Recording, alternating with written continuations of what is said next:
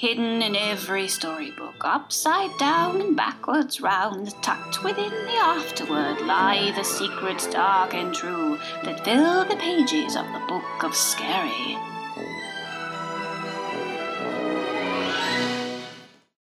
Listen, children. Turn down the lights. Draw near, lest Yuki-onna passes tonight. She'll hear you. She hears all.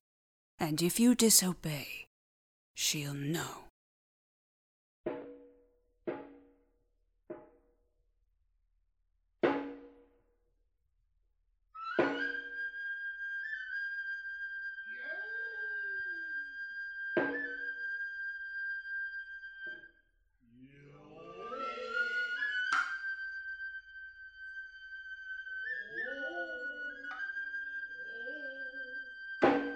I'll tell you the tale of another who didn't listen.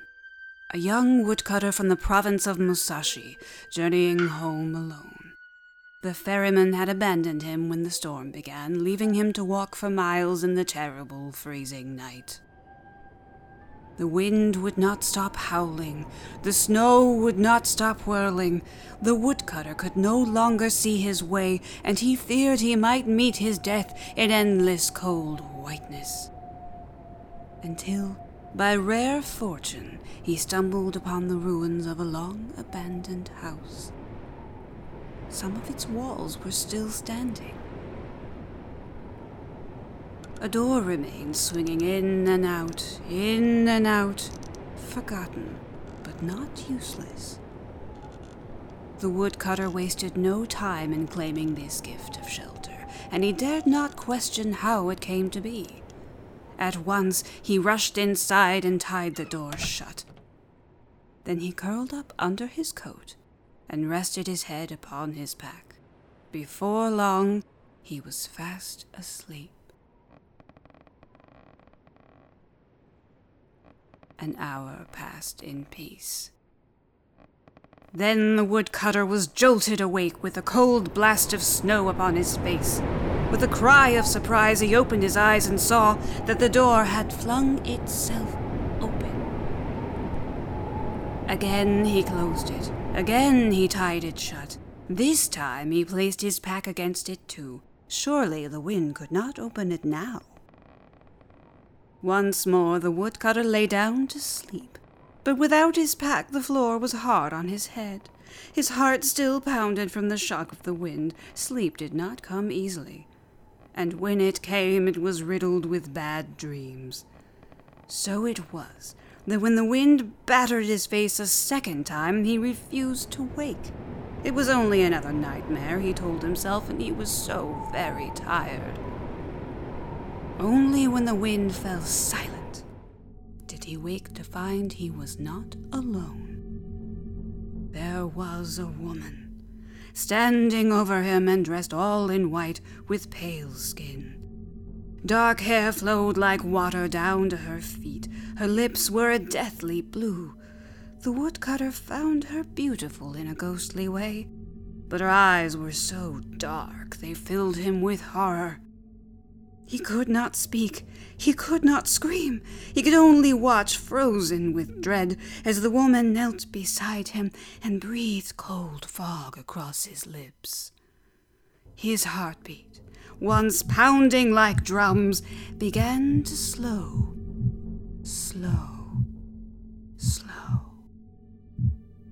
Yuki-onna, he thought. I must be dead. But Yuki-onna, the snow woman, did not kill him that night. Would you believe that instead she kissed him? And when she drew away, she smiled, allowing the poor, frightened woodcutter's heart to beat again. I was going to kill you, but now I do not think I want to, she said. I think you are handsome, and I have no wish to be cruel to one so young. She caressed the woodcutter's cheek with icy fingers. A shudder passed through him, but then something changed. Where the snow woman touched him, he felt warm, and she was no longer pale and blue. Her eyes took on a light they did not have before, and he found himself wishing for another kiss. Will you stay? He said to her. Yes, said she. I will stay tonight, and I will let you live, but on one condition. You must come to this place in 1 year's time and become my husband. You must never love another. If you betray me, I will know, and I will punish you. Of course, the woodcutter had no desire to die, nor did he wish for Yuki-onna to leave. Why, it seemed he could be happy with her for all his days. Yes, the woodcutter made his promise, and the Snow Woman stayed with him that night. When morning came, she was gone. The door to the house was frozen closed as if it had never been opened. Snow blanketed the woodcutter's eyelashes, and he awoke stiff and cold, his head aching so. But the storm had also gone, and the way home was clear. What a peculiar dream, thought the woodcutter. He told no one about it, and in time forgot it completely. Winter passed and spring returned, bringing with it much promise for the handsome young woodcutter. A pretty girl had come to the village to help her grandfather run the inn, and such a lovely creature she was. Petite, with a musical voice, and doe's eyes always bright from laughter. Our young woodcutter fell in love the first time they crossed paths. One day the innkeeper's granddaughter came by to purchase wood for the stove. The woodcutter was so pleased to see her that he gave her double what she'd paid for, and then escorted her back to the inn, and visited her every day after, and helped her with chores without pay, no matter how much she argued and blushed. Until one day the old innkeeper said to him, "Son, go and make her your wife. She's already made a husband out of you." The woodcutter and the innkeeper's granddaughter married that winter. A happier couple there had never been, but on the night of their wedding the new husband had a strange dream. He saw snow drifting into the house, covering everything, smothering all joy. The woodcutter had never felt so alone or so cold, and yet there was no explanation for this feeling, only endless clinging snow. Then a horrible scream woke him, and he turned in panic to his wife beside him, but she was sleeping. He shook her, and she bolted upright, gasping. "Oh!" cried his new wife. "Oh, it's only you. I had a horrible dream. There was a woman standing here, right where you lie now, and she was pointing at me. She was so sad, and angry too, so angry that she scratched her own eyes out in front of me." The woodcutter felt a shudder that traveled from his head to his knees.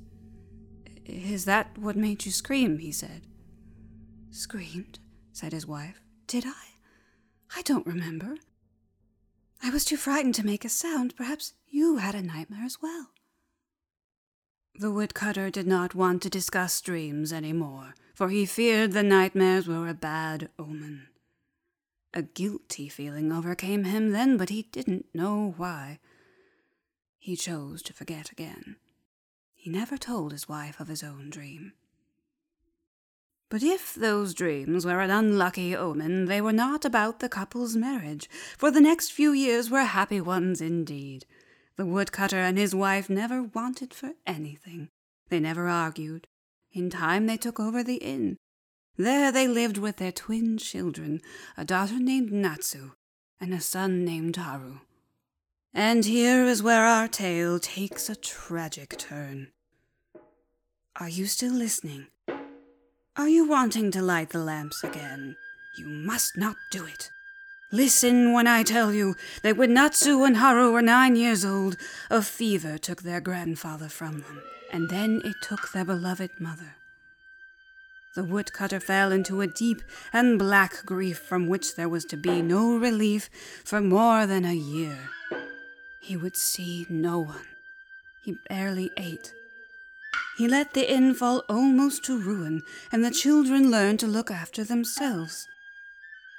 When their father finally emerged from his year of mourning, he was a changed man. There was no joy in him. All life was gone from his face. "I have fallen behind in my responsibilities," he told Haru and Natsu. "The inn must be reopened, and you children must have a mother." It was only a month before he traveled on business and brought home a bride. Haru and Natsu's new mother was almost as beautiful as the first, but she was cold and false. Her smiles may have fooled their father, but Haru and Natsu knew what they saw, and they did not trust her. Just as they predicted, their stepmother soon dispensed with her mask of agreeability. She disliked work of any sort, and made the children do everything for her. She complained constantly about life in the country, and demanded new finery all the time just to quiet her constant nagging. "I thought you had money. How do you keep up an inn without money?" she would say. "Oh, if my sisters saw me now, they would laugh at me." But their father threw himself into his work only, keeping himself blind to what went on under his own roof. This made the inn a gloomy place, so gloomy that travelers left as quickly as possible, declaring that the place must be cursed. Then winter came again, the harshest winter seen in all Haru and Natsu's 10 years. A relentless blizzard descended upon their village with no foreseeable end. No one came to the inn now. No one purchased wood. The woodcutter's food stores began to dwindle, and the snow blustered on. His second wife complained unceasingly of how meager their meals had become. "Can we not buy food from the market?" she said. "With what money," said the woodcutter, "shall I sell your kimono?" "Of course not," screeched his wife. "What is the point of living if everything must be dull and ugly? Can you not go find work in the next town?" "Who will look after the inn?" said the woodcutter. "This winter will pass, and we'll see travelers again. Until then, we must learn to live on less." Stepmother suggested they send the children off to work. Or better yet, she said, sell them to some childless family. "They eat too much food," she said. "And anyway, don't you want them to have a better life?" But the woodcutter could not bear to lose his children, not after the loss of his first wife. When he refused, his second wife flew into a tremendous rage, and she remained unbearable for days after. If Haru and Natsu committed the slightest, most innocent transgression, she whipped them with a birch branch. If they spoke out of turn, she struck them. When they threatened to tell their father, she promised to feed them to a demon. "I know where one lives," she said. "She'll cook you and eat you and use your bones for kindling." But after a few days of this, she changed without explanation. She became kinder to Haru and Natsu. She let them play more. She let them eat more. Whatever had come over her, Haru and Natsu could not guess. "I have been stern," said stepmother, "because I thought it was the right way to bring up bright young children like yourselves. But I see how wrong I was, and now I should like for us to be great friends." Natsu and Haru did not believe their wicked stepmother's words, but if it meant she was kind to them, even a little, they would accept it for now. This was why they did not argue when their stepmother woke them before sunrise one day and led them to the edge of the woods. "Come, Haru, come, Natsu," she said cheerfully. "I have a secret to tell you. There is a pond deep in the woods where the fish can be found swimming. Yes, even in this season. Go and find it. Your small hands will be able to catch the fish, and I will stay here and keep your father busy. Shh, this is a surprise for him, for I have been an unkind wife, and I would so like to make him happy again. Go, children, go. Don't return until you find the pond." Well, the children knew this was some scheme of hers, but what else were they to do? They knew that if they refused, she would become abusive to them again. That was when Haru picked up a fallen branch and scratched into the trunk of a tree, making 2 notches side by side. "What are you doing, brother?" asked Natsu. "Stepmother means for us to get lost in the woods," said Haru. "She means for us to die, but we'll outsmart her. Look here. We'll mark each tree we pass, just like this. When we're far enough away that she can't hear us walking, we'll wait until dark, and then follow the trail back home. Father will know what she's done, and then we'll finally be rid of her." "Children," they heard their stepmother call. "What are you whispering about? You must go now if you hope to find the fish before nightfall." "We're just excited about how best to surprise Father," Natsu called back. "But we're going now, stepmother." "Yes, we're going," said Haru. Haru and Natsu walked for miles just to be certain their stepmother wasn't following. Along the way, they marked each tree they passed with the same 2 notches. Sometimes they stopped to hug one another for warmth against the frigid gusts. At last, the sun started its descent, and the children decided they could safely turn back for home. Too tired to talk, they walked in silence, hearing only the crunch of their footsteps in the snow. But what was this? A curious echo began to follow their steps. No, not an echo, but something that sounded like scratching. "Did you hear that, brother?" whispered Natsu. "It must have been twigs breaking," said Haru. They walked more quietly now, listening. Again they heard it. It was no twig snapping they heard, but scratching, as clear as I speak to you now. Haru and Natsu held their breath, waiting for signs of anyone or anything following them. Could it be stepmother after all this time? A band of thieves? They saw no one and nothing, but still they heard that eerie scratching, again and again and again, faster and faster, behind them, before them, all around them. What creature could possibly do such a thing? Was it the demon their stepmother had warned them about? Were they to be its dinner? "Haru, look!" screamed Natsu, and Haru looked. "No!" he said. For every single tree bore the same set of notches. Not only the ones along their path, but all of them. What devils had done this? "How will we find our way back home now, brother?" cried Natsu. "Oh, sister, we're truly lost," cried Haru. The wind began to shriek, whipping their faces, freezing their tears upon their cheeks. They watched with dread as a wall of snow swept toward them, a great white beast intent on swallowing them whole. Brother and sister feared they would die before the sun had finished setting. But just as they were giving up all hope, they heard a voice. It was a sweet voice, singing sorrowful songs carried on the wind. "So hot is my fire," sang the voice, "so warm my table, but cold is my heart with no child to comfort." The children followed the voice until they saw the warm glow of lights from a grand house. This house was larger than any they had ever seen, undoubtedly that of some noble lord. Haru and Natsu could already feel the warmth of the fire, and such delightful smells drifted from within. Warm rice, and fish cakes too. "Come, let's go closer," said Haru.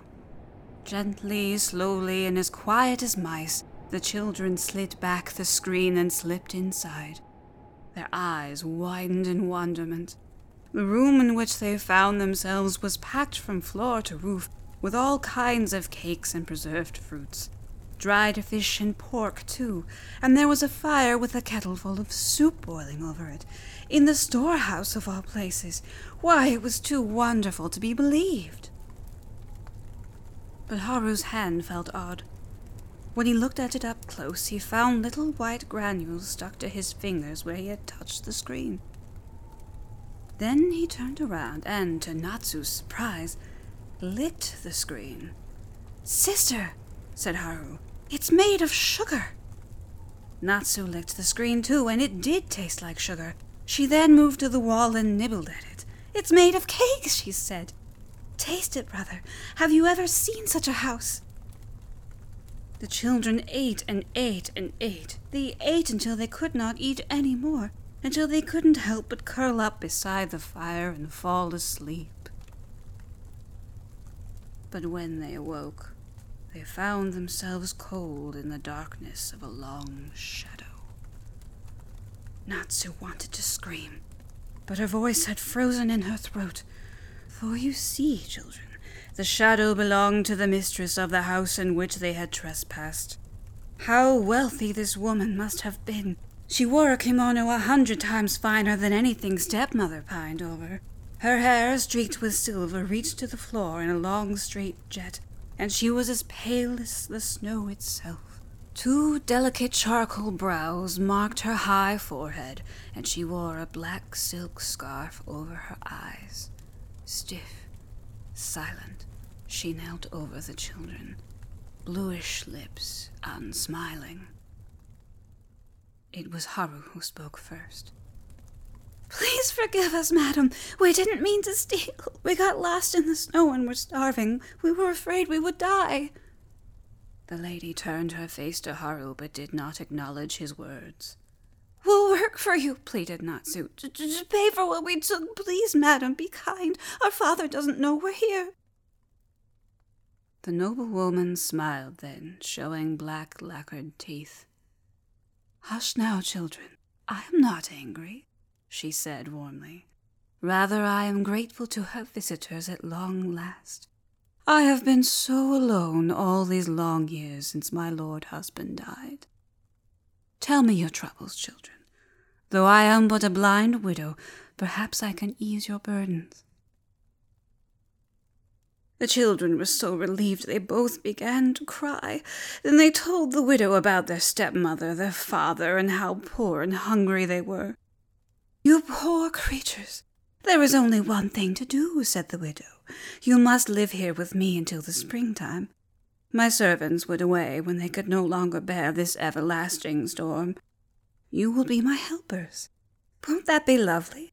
And just before the flowers bloom again, I will return you to your father, and he'll learn the wickedness of your stepmother once and for all. Natsu and Haru agreed to stay with the blind widow and help her around her palatial home. In return, there was plenty of food and a fire always ready for them. Never did they go hungry. Never were they cold. There were times they missed their father greatly, but thoughts of seeing their stepmother thrown out soothed all their sorrows. Indeed, these were the happiest days they had known for a very long time. One day, the widow asked Haru to go into the storehouse for barley. But the barley was not where she said it would be, and so Haru had to walk to the very back and shove aside at least a dozen heavy sacks of rice before he found it. As he dragged a sack of barley away from its place, he heard something sharp scrape along the floor. Investigating further, he discovered a horrible sight, for caught underneath a bag of grain he found a human jawbone. But it couldn't be, he thought. No, it must belong to some wild forest creature. Haru went back to where he'd gotten the barley and crawled into its space, where he found even more bones. A rib, some thigh bones, 2 more sets of jaws, a hand, a child's hand. Haru grabbed a finger bone and ran to find Natsu. Sister, he said, we're in danger. What do you mean, said Natsu. The widow has been so kind to us. What danger could there be? Shh, she'll hear us, Haru whispered, and he told Natsu what he had found. Oh, brother, can it be? Said Natsu. It could be, children, and it was. But what did it mean, you ask? Was the blind widow a murderer? They reasoned that she could not be. It must have been her servants. Perhaps it was not the storm that drove them away, but guilt. Surely their mistress hadn't known. But a cold wind rushed through the corridor where they huddled, and on its tail was the widow herself. Her feet made no sound. No, she floated, and though her eyes were covered, her face twisted in such fury. "Your brother speaks the truth, girl," she said. "Many a lost child has wandered into my trap, never the right ones. But you I am certain of. You are the woodcutter's own. Many years ago your father betrayed me, and now I will punish him through you." The children screamed and ran, anywhere their feet would take them, but always the widow was on their heels. She seemed to fly without legs at all. This demon of a woman chased them all over the house, and then outside of it, oh, poor Haru and Natsu, running barefoot into the darkness, away from the warmth of the fires they'd come to know as home, and into the black unknown. But they didn't make it far before the demon caught them. She held them fast in her grip, grinning with slick teeth. The children were certain they would die, and can you blame them for thinking so? But brave Haru fought hard, clutching at anything he could. The demon's throat, her nose, her ears. At last he grabbed at the scarf over her eyes and pulled, then yelled in utter horror, "Oh!" For behind that scarf were no eyes at all, only two black sockets, framed by long, jagged scars. "This one has too much fight left in him, I see," said the demon woman, and she grabbed Haru by the ear. "He'll be the first into the fire. Oh, but not yet. He's still not plump enough, for who will believe such a skinny little creature could be a roast piglet? I want your father to eat you both before I tell him the truth." The woman dragged brother and sister back inside, and she locked the boy in a cage in the storehouse. "Yes," she said, "we'll feed him a bit longer, and you'll help me, girl, or I'll make it worse for the both of you." For weeks Haru lived in a cage while Natsu reluctantly helped the demon hag prepare rich foods to fatten him up. Natsu was beside herself with grief. But clever Haru had devised a plan. You see, children, the blind widow could not see if the boy was getting any fatter. She had to test his weight by feeling his finger through the bars of the cage. Do you remember the finger bone he took before? Well, he kept it, and he would wrap it in the flesh and skin of dried plums. Each time he would hold out his false finger, the demon woman would groan in exasperation. He eats, and still he is but skin and bones. After a time, the widow grew tired of waiting. Even this winter would only last so long. Fat or thin, she would cook the boy that very night. With Natsu's help, she would throw him into the flames of her exceedingly large stove and roast him, skin and all, like a succulent hog. With the strong one taken care of, she'd cook the weaker Natsu next. "The time has come, girl," she said to Natsu. "Check the stove while I prepare your brother." Haru wasn't the only clever one, however. Natsu had a few tricks of her own. But what could she do while poor Haru, still inside his cage, was being seasoned with spices and fat? "Be patient, and I'll tell you." "Well," said the demon, "is it warm enough? Tell the truth now. If it's too cold, it'll only draw out his suffering."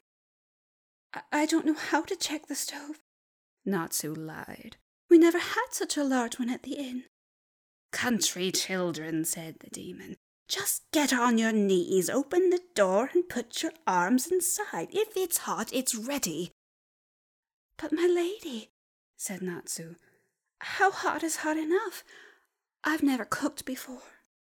The demon lady hissed, shuffled to the stove, and pushed Natsu aside. "Useless girl," she said. "I'll do it myself." Natsu watched as the woman knelt to the floor, opened the iron door of that gigantic stove, and felt blindly in the heat. Then Natsu crept up behind her and, shoved her hard. The move surprised the wretched demon so completely that she tumbled head first into the flames. "Hurry, sister, hurry!" Haru shouted as Natsu slammed the iron door shut and latched it, but the widow fought furiously from within. Fearing the bolt might give way, Natsu sat up against it, pushing all of her weight into it even as the hot iron seared her flesh. The pain was almost too much to stand, but she could not dare to let the demon out. Even now, the murderous lady pounded and pounded from inside, her howls of anguish and rage as horrible as the screams of the eternally damned. The pounding slowed, but Natsu held steady. The howling quieted, but she remained until, finally, all was still. Natsu let out a sob of pain before remembering that she still had to free her brother from his cage. Then the two of them fled that terrible house into the white snow of the dark night. But it wouldn't be that easy, would it, children? No, the house meant to keep them there. Every turn they took led them back to it one way or another. "Perhaps we should have let ourselves be cooked and eaten," Natsu wept. "I feel as if I'm burning all the same." "Don't say that, sister," said Haru. "We'll find our way. The wind has confused us, that's all. We're not giving up." But on that infernal wind they heard the sound of distant crying. "Oh, brother!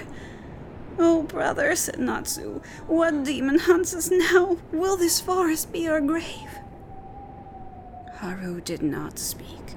His eyes had grown wide, and he pointed before them to a figure who had suddenly and silently appeared in the moonlight. And what did Haru see? But a beautiful woman dressed all in white, with long dark hair falling like water down to her feet. "Her eyes," said Natsu, for the strange woman had none, only dark holes. But there were no scars, not like the lady of the house, and this woman seemed young, yet, at the same time, impossibly old. The children found themselves frozen in place as the woman drifted toward them, her feet not even touching the snow.